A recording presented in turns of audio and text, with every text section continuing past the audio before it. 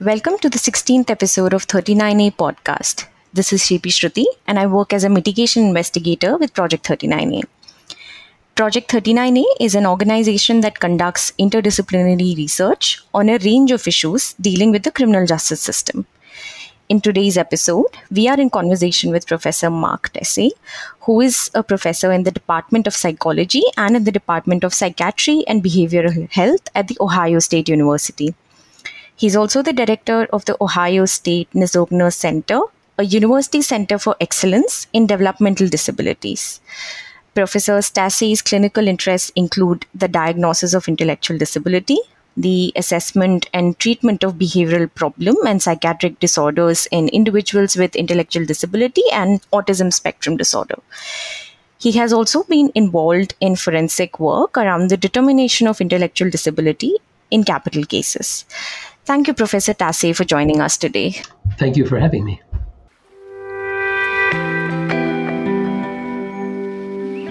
So I want to start the podcast with understanding what intellectual disability is, are there different categories, and how is it diagnosed? So intellectual disability is considered a developmental condition. And what that means is essentially it is a condition that originates either before birth, during birth as a result of some sort of insult, or originates soon after birth during the developmental period. It is generally diagnosed during childhood and consists essentially of three diagnostic elements that are evaluated by the clinician in making a determination of intellectual disability. Those three criteria include the presence of significant deficits in intellectual functioning. The second criteria, which must also be present, includes the presence of significant deficits in adaptive functioning or in everyday skills that include things such as social skills, understanding social rules, interpersonal skills, also practical skills, which are everyday self-care, personal hygiene, but also taking care of one's home, apartment, employment skills or work skills. And then the third aspect of adaptive functioning relates to what we call conceptual skills, which are functional reading, writing, being able to manage time, money, and things like that. Those two elements, significant deficits in intellectual functioning, significant deficits in adaptive functioning, must originate during that developmental period to meet the diagnostic criteria, what we define as intellectual disability. Right. So there are historically there have been categorization of people who have intellectual disability into severity levels. But first, it's important to realize that to have intellectual disability in of itself is a significant disabling condition. So I say that because sometimes people think that because you have mild intellectual disability, that you are not disabled, or it's not an important condition, or it's not a severe condition. You really need to think of, the analogy I like to give to people is it's like cancer. When you have cancer and it's a serious disease, it's a serious condition that is very scary and can lead to significant changes in one's life. And now there are certain types of cancers that we may think of as better than others, but still it's a very scary and a very important disease. Intellectual disability is broken up mainly for categorizing or understanding the severity level into four conditions or four levels: mild, moderate, severe, and profound. And those levels of severity are based on the person's the level or intensity of their deficits of functioning around adaptive functioning and intellectual functioning. Right. Thank you for that, Professor Tassé. That was really useful. So you have been very closely involved in guiding us on the chapter on intellectual disability that is part of the Deathworthy report on mental health and the death penalty published by Project 39A. As a part of this study, we interviewed 88 prisoners on death row across 5 states in India. And the findings of this report revealed that nearly 11% of prisoners we interviewed were diagnosed with intellectual disability, and over 75% were found to have deficits in intellectual functioning. What do you think these startling figures indicate about intellectual disability and the death penalty?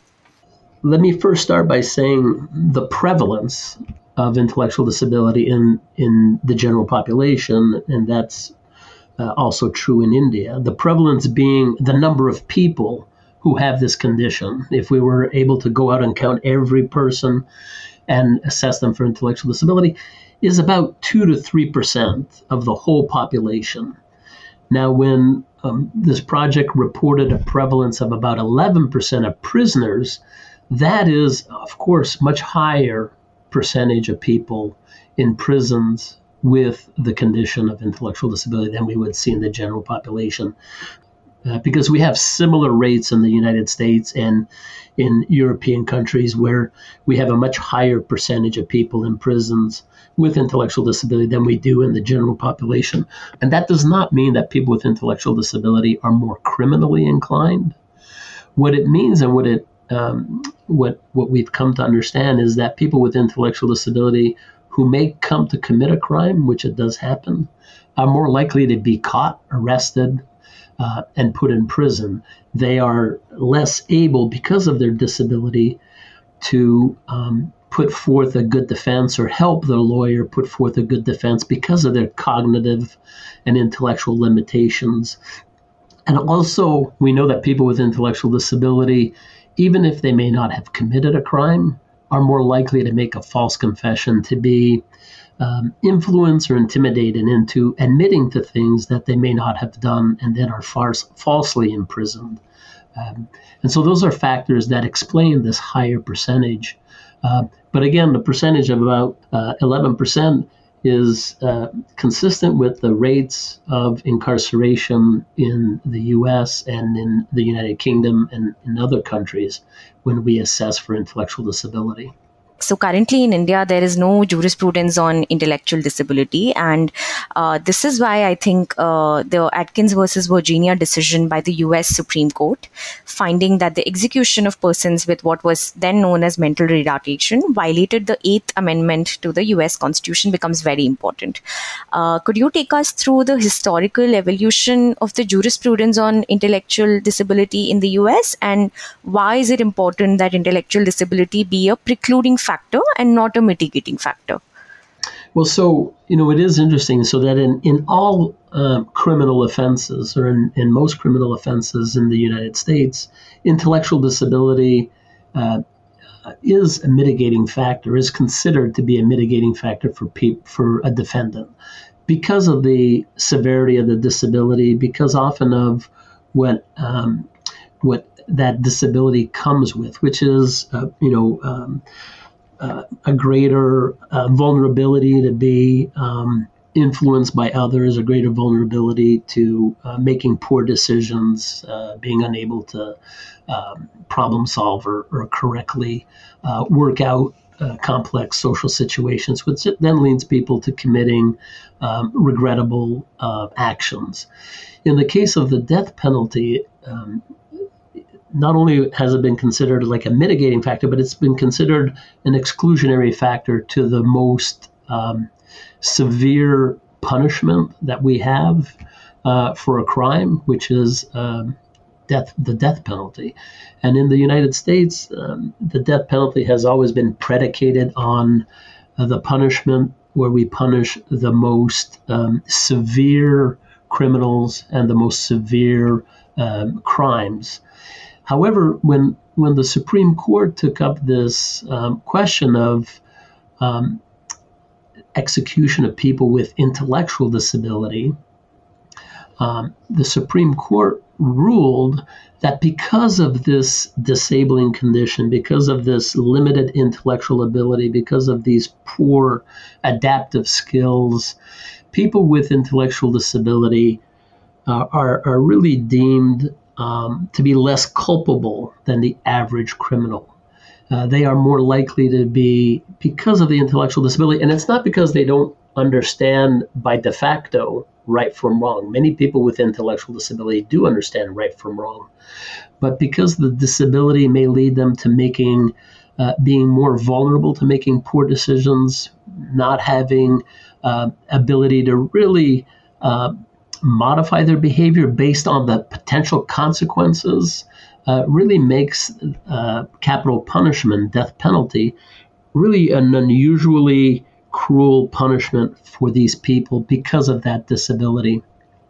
So the Supreme Court ruled in 2002 that people with intellectual disability needed this extra protection, and even if they are found to be guilty of a capital offense, they should not be given the most severe punishment, which is death penalty. And if I may add, since this Atkins versus Virginia case in 2002, we've had two other decisions from the United States Supreme Court around this question of death penalty of people with intellectual disability. And in 2014, there was a case brought up to the Supreme Court called Hall versus Florida, where the state of Florida was refusing to examine evidence of someone's claim of having intellectual disability if the results of a standardized IQ test were above a certain cutoff score. And so the state would apply this very bright line cutoff score to the results on a standardized test of intelligence as precluding their proof that they had significant deficits in intellectual functioning. And the Supreme Court in the Hall versus Florida decision was quite clear in stating that states, although states in the United States define intellectual disability, they must define it in conjunction or tethered to the national medical consensus of intellectual disability. And in the national consensus at that time and today, tests are always interpreted within their band of measurement error. And so tests are not infallible, and they may have measurement error. And so when clinicians and the courts are interpreting test results, they need to be cognizant of what we call standard error measurement. And there may be instances where somebody may have an IQ score of 72 or 73, even if the approximate cutoff is 70. So somebody may have a score that's slightly above that, but still meet the diagnostic criteria because other information, the interpretation of these results and the evidence around adaptive functioning and those deficits and the determination of age of onset lead to a diagnosis of intellectual disability. So it was an important decision in Hall versus Florida where the court stipulated that intellectual disability is a condition. It's not a score. It's not a number on a test. And that's important finding. And then the third Supreme Court decision around this question of intellectual disability and the death penalty was in Moore versus Texas in 2017, where the state of Texas was using a set of criteria that they had developed to against which they measured claims of intellectual disability. These criteria included really skills or abilities that were based on misconceptions of what a person with intellectual disability can and cannot do. For example, a person would not be found to have intellectual disability if they showed to have some leadership skills, which is a misconception. Or in these Florida cases, one of their other criteria was if the family didn't think of this person as having intellectual disability, then that played into these factors. So the Supreme Court struck down these criteria that the state was using as essentially lay people misconceptions, and again reiterated the importance that states follow national medical consensus on diagnosing intellectual disability. And I'll say that these misconceptions that the state of Texas was using were actually predicated on a fictional book of Mice and Men. And the state of Texas would say, well, if somebody is as retarded, which was the term they would use, as Lenny, which was a fictional character in a fictional book, then the person should be exempt of the death penalty. And of course, the Supreme Court struck that down and reiterated the importance of defining and diagnosing intellectual disability according to the national medical consensus.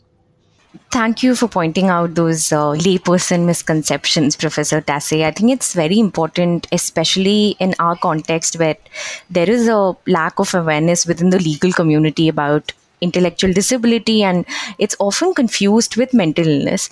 So could you tell us about the difference between intellectual disability and mental illness, and what is the correlation between the two? So that's these are really important questions. And these are debates that happen not only in India, but in the United States and in Canada and in Europe. And it's important to realize, and it's important to remember that intellectual disability in the vast majority of cases, and I'm going to say 90% of cases, intellectual disability is not discernible by looking at a person or talking to a person. There are no physiologic or physical dysmorphic features. So there are no facial features. There's no physical appearance. There's no pattern of speech that distinguishes a person with intellectual disability from a person without intellectual disability. Now, there's a number of cases, which is a small percentage, less than 10%, that intellectual disability is due to a genetic condition, an organic condition like Down syndrome or Fragile X. And when we talk about death penalty and intellectual disability, we're not talking about those individuals. We're talking about people who have much milder forms of intellectual disability, and again, who don't look any different when you look at them in a courtroom or in the community than anybody else. So intellectual disability and mental illness are often confused, and that's because these conditions are all found in the same diagnostic manuals that we have. The World Health Organization publishes the International Classification of Diseases, in which we find mental illnesses and intellectual disability, because these are the books that medical professionals and healthcare professionals use to identify these conditions and to diagnose them. And it's the same thing in the United States. We use the Diagnostic and Statistical Manual, which has about 350 conditions, which includes different mental illnesses and also includes intellectual disability. But they are very distinct and very different. So let me start by saying intellectual disability is really a condition of what we used to think of as, we used to call it mental retardation. So of delay or retardation of the brain functioning and the brain development. And it also implies a certain arrest, but it doesn't mean that people with intellectual disability cannot learn. They can learn.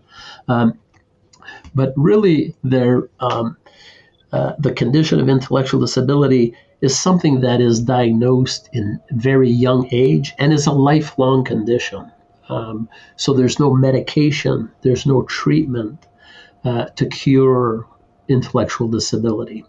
Mental illness is very different. Mental illness is a large umbrella that includes many conditions, such as depression, anxiety, phobia, schizophrenia. But these conditions can occur at any point in time in one's life and can be more episodic or can be more transitory. Many of them, most of them are not lifelong. Many of them today can be well treated, well regulated with medications, and can help the person lead to a very productive and successful life. Again, intellectual disability cannot be treated with medication. And intellectual disability really impacts the person's thinking, their ability to learn, but doesn't affect their mood or their emotion, their concept of reality, whereas mental illness can, in many instances, affect emotions, mood, thinking process, perception, and of course their behavior. What is the correlation between intellectual disability and mental illness? And let me just add that intellectual disability is not a protective factor against mental illness. So a person who has intellectual disability can also have a mental illness. And in fact, we know from all our research that because of intellectual disability, because of the disabling condition of intellectual disability, because of the people who have intellectual disability, because of their limited ability to cope with stress or problem solve complex social situations, they are actually more likely to develop specific mental illness problems or psychiatric disorders such as depression and anxiety disorder. Right. So you've already covered part of this in your previous answer, but I just wanted to ask, a popular myth or interpretation of the deficits in adaptive behavior among lawyers or legal communities that it might lead the judge to believe that these people constitute a threat to society or that they need to be segregated. How do you think capital defense lawyers should mitigate this issue? So the popular myth and problems around interpreting deficits adaptive behavior, again, one misconception or one myth is that people with intellectual disability are not able to do anything. And that is a really critical myth or misconception to overcome. People with intellectual disability, especially people who have what we would think of as more milder forms of deficits of intellectual functioning and adaptive behavior, again, they have a very serious condition of intellectual disability, but they can learn, and with the right supports, with the right help of benefactors in their community, or with the right amount of repetition and structure, they can learn to live very successful lives. They can learn to live relatively independently, get jobs that may have maybe a lower complexity level in terms of tasks. And so they may sometimes appear to have a lot of strengths, and that's not incompatible, or that does not negate a diagnosis of intellectual disability. So they may be able to present certain strengths or assets. And again, that's because people with intellectual disability can learn things, can, with the right, context, can have stable social relationships. And so judges and lawyers often misinterpret some of these strengths and assets as a confounding situation. And so, the way we learn, the way everybody learns, is by observing other people, right? We don't have to make a mistake to learn from a mistake. We can see somebody else do it.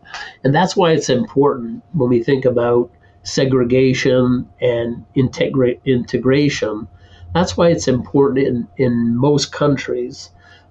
We have really moved away from segregating people who have intellectual disability to including them in the community, including them in society, because they can learn from everybody else and they can learn to become productive members of our society in general.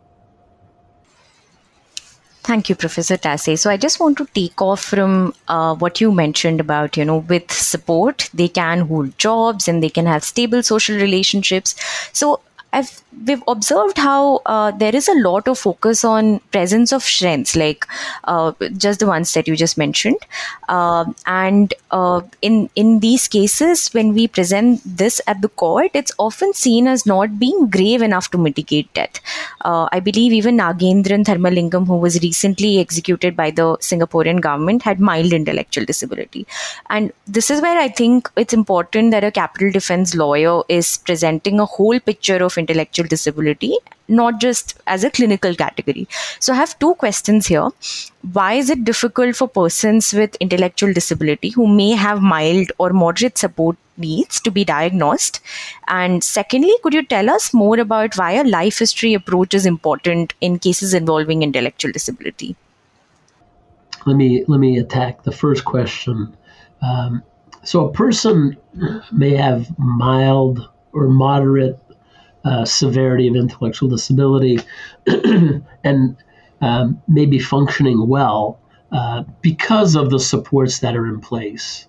And that's why it's important to diagnose those conditions so that we can provide supports and services to those individuals. And when we provide the right amount of supports and services to individuals with intellectual disability, well, they generally will function better. They generally will learn more things. They will adapt better. They will find jobs and stay in their jobs when the supports and services are correct and are well placed. If we then say, well, that person's doing well, maybe they don't have, a misconception might be, well, maybe they don't have intellectual disability, and we can take that away. Well, then the person will regress. The person will start functioning poorly. So it's important to identify who has this condition of intellectual disability so we can then identify where are their strengths, where are their limitations, and put in place supports. And when the person does well, does better, that doesn't mean that they don't have the condition. It just means that what we're putting in place, what we're layering in, are correct, are effective, are meeting the needs of this person's support needs. And we need to continue doing that. And so that's important. And that's why it's important to identify and diagnose people with intellectual disability, is so that we can help support them. Because if we don't provide the right supports, then their functioning will regress, will not progress. And that's, I think, to everybody's betterment. So life history, understanding family history is important because it can give us information about environment, what environment this person grew up in, what setting, what context. Because we know that there are a multitude of risk factors that can explain intellectual disability, and it's not always genetic. So it could be genetic, and then we may look at life history and family history and see if there's other individuals in the family who may have similar hereditary conditions. But sometimes the risk factors are multiple and are interacting. And so we need to understand that by looking at, did the person grow up in an abusive household, which can be an important risk factor? Did they grow up in an environment or a context that may have had, a farming area where they may have used pesticides or herbicides or they may have been exposed to other teratogens, which then affects brain development in young children? Were they in an environment or a household where they received adequate stimulation to develop and learn and develop their academic skills? So looking at all of these, the family history and the life history of the person is really critical in identifying or giving us leads around what may have been the risk factors or the causes, and then help us really understand a better clinical picture, and then also may lead to how we can better intervene or mitigate the person's intellectual disability in their everyday context, whether that's school, work, or play in the community. Right. So you've already told us how intellectual disability cannot be treated. But I just wanted to understand if you could tell us a little bit more about how people in prison with intellectual disabilities should be supported. Yes, well, that's a good comment. I just want to make sure that I'm not misstating what I want to say. But when I say that intellectual disability cannot be treated, what I mean is the condition itself. So it's a lifelong condition. Now, people who have that condition, intellectual disability, because of the nature of the intellectual impairments and their resulting limitations in learning and in coping with stress, we know that there are certain broad approaches that lend themselves better to good outcome, to better supporting individuals with intellectual disability. So, for example, in a correctional setting or in a prison setting, people with intellectual disability are often more likely to be victimized or taken advantage of by other prisoners or inmates who don't have an intellectual disability. So making sure that we are vigilant around that so that they don't get exploited. People with intellectual disability do much better with structure, with predictability. So being in an environment that has a lot of routines, a lot of predictable structure, known expectations, people with intellectual disability will do much better in those settings.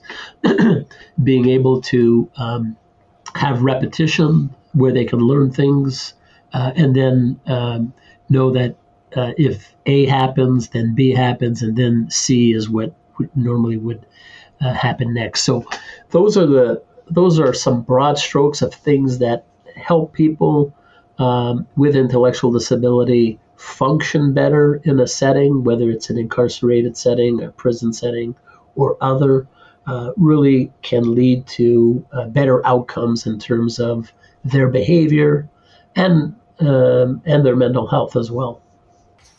Thank you, Professor Tassé. That brings us to the end of this podcast. Thank you so much for taking out the time to do this. Well, thank you. Thank you for inviting me. This is a really important area to be talking about.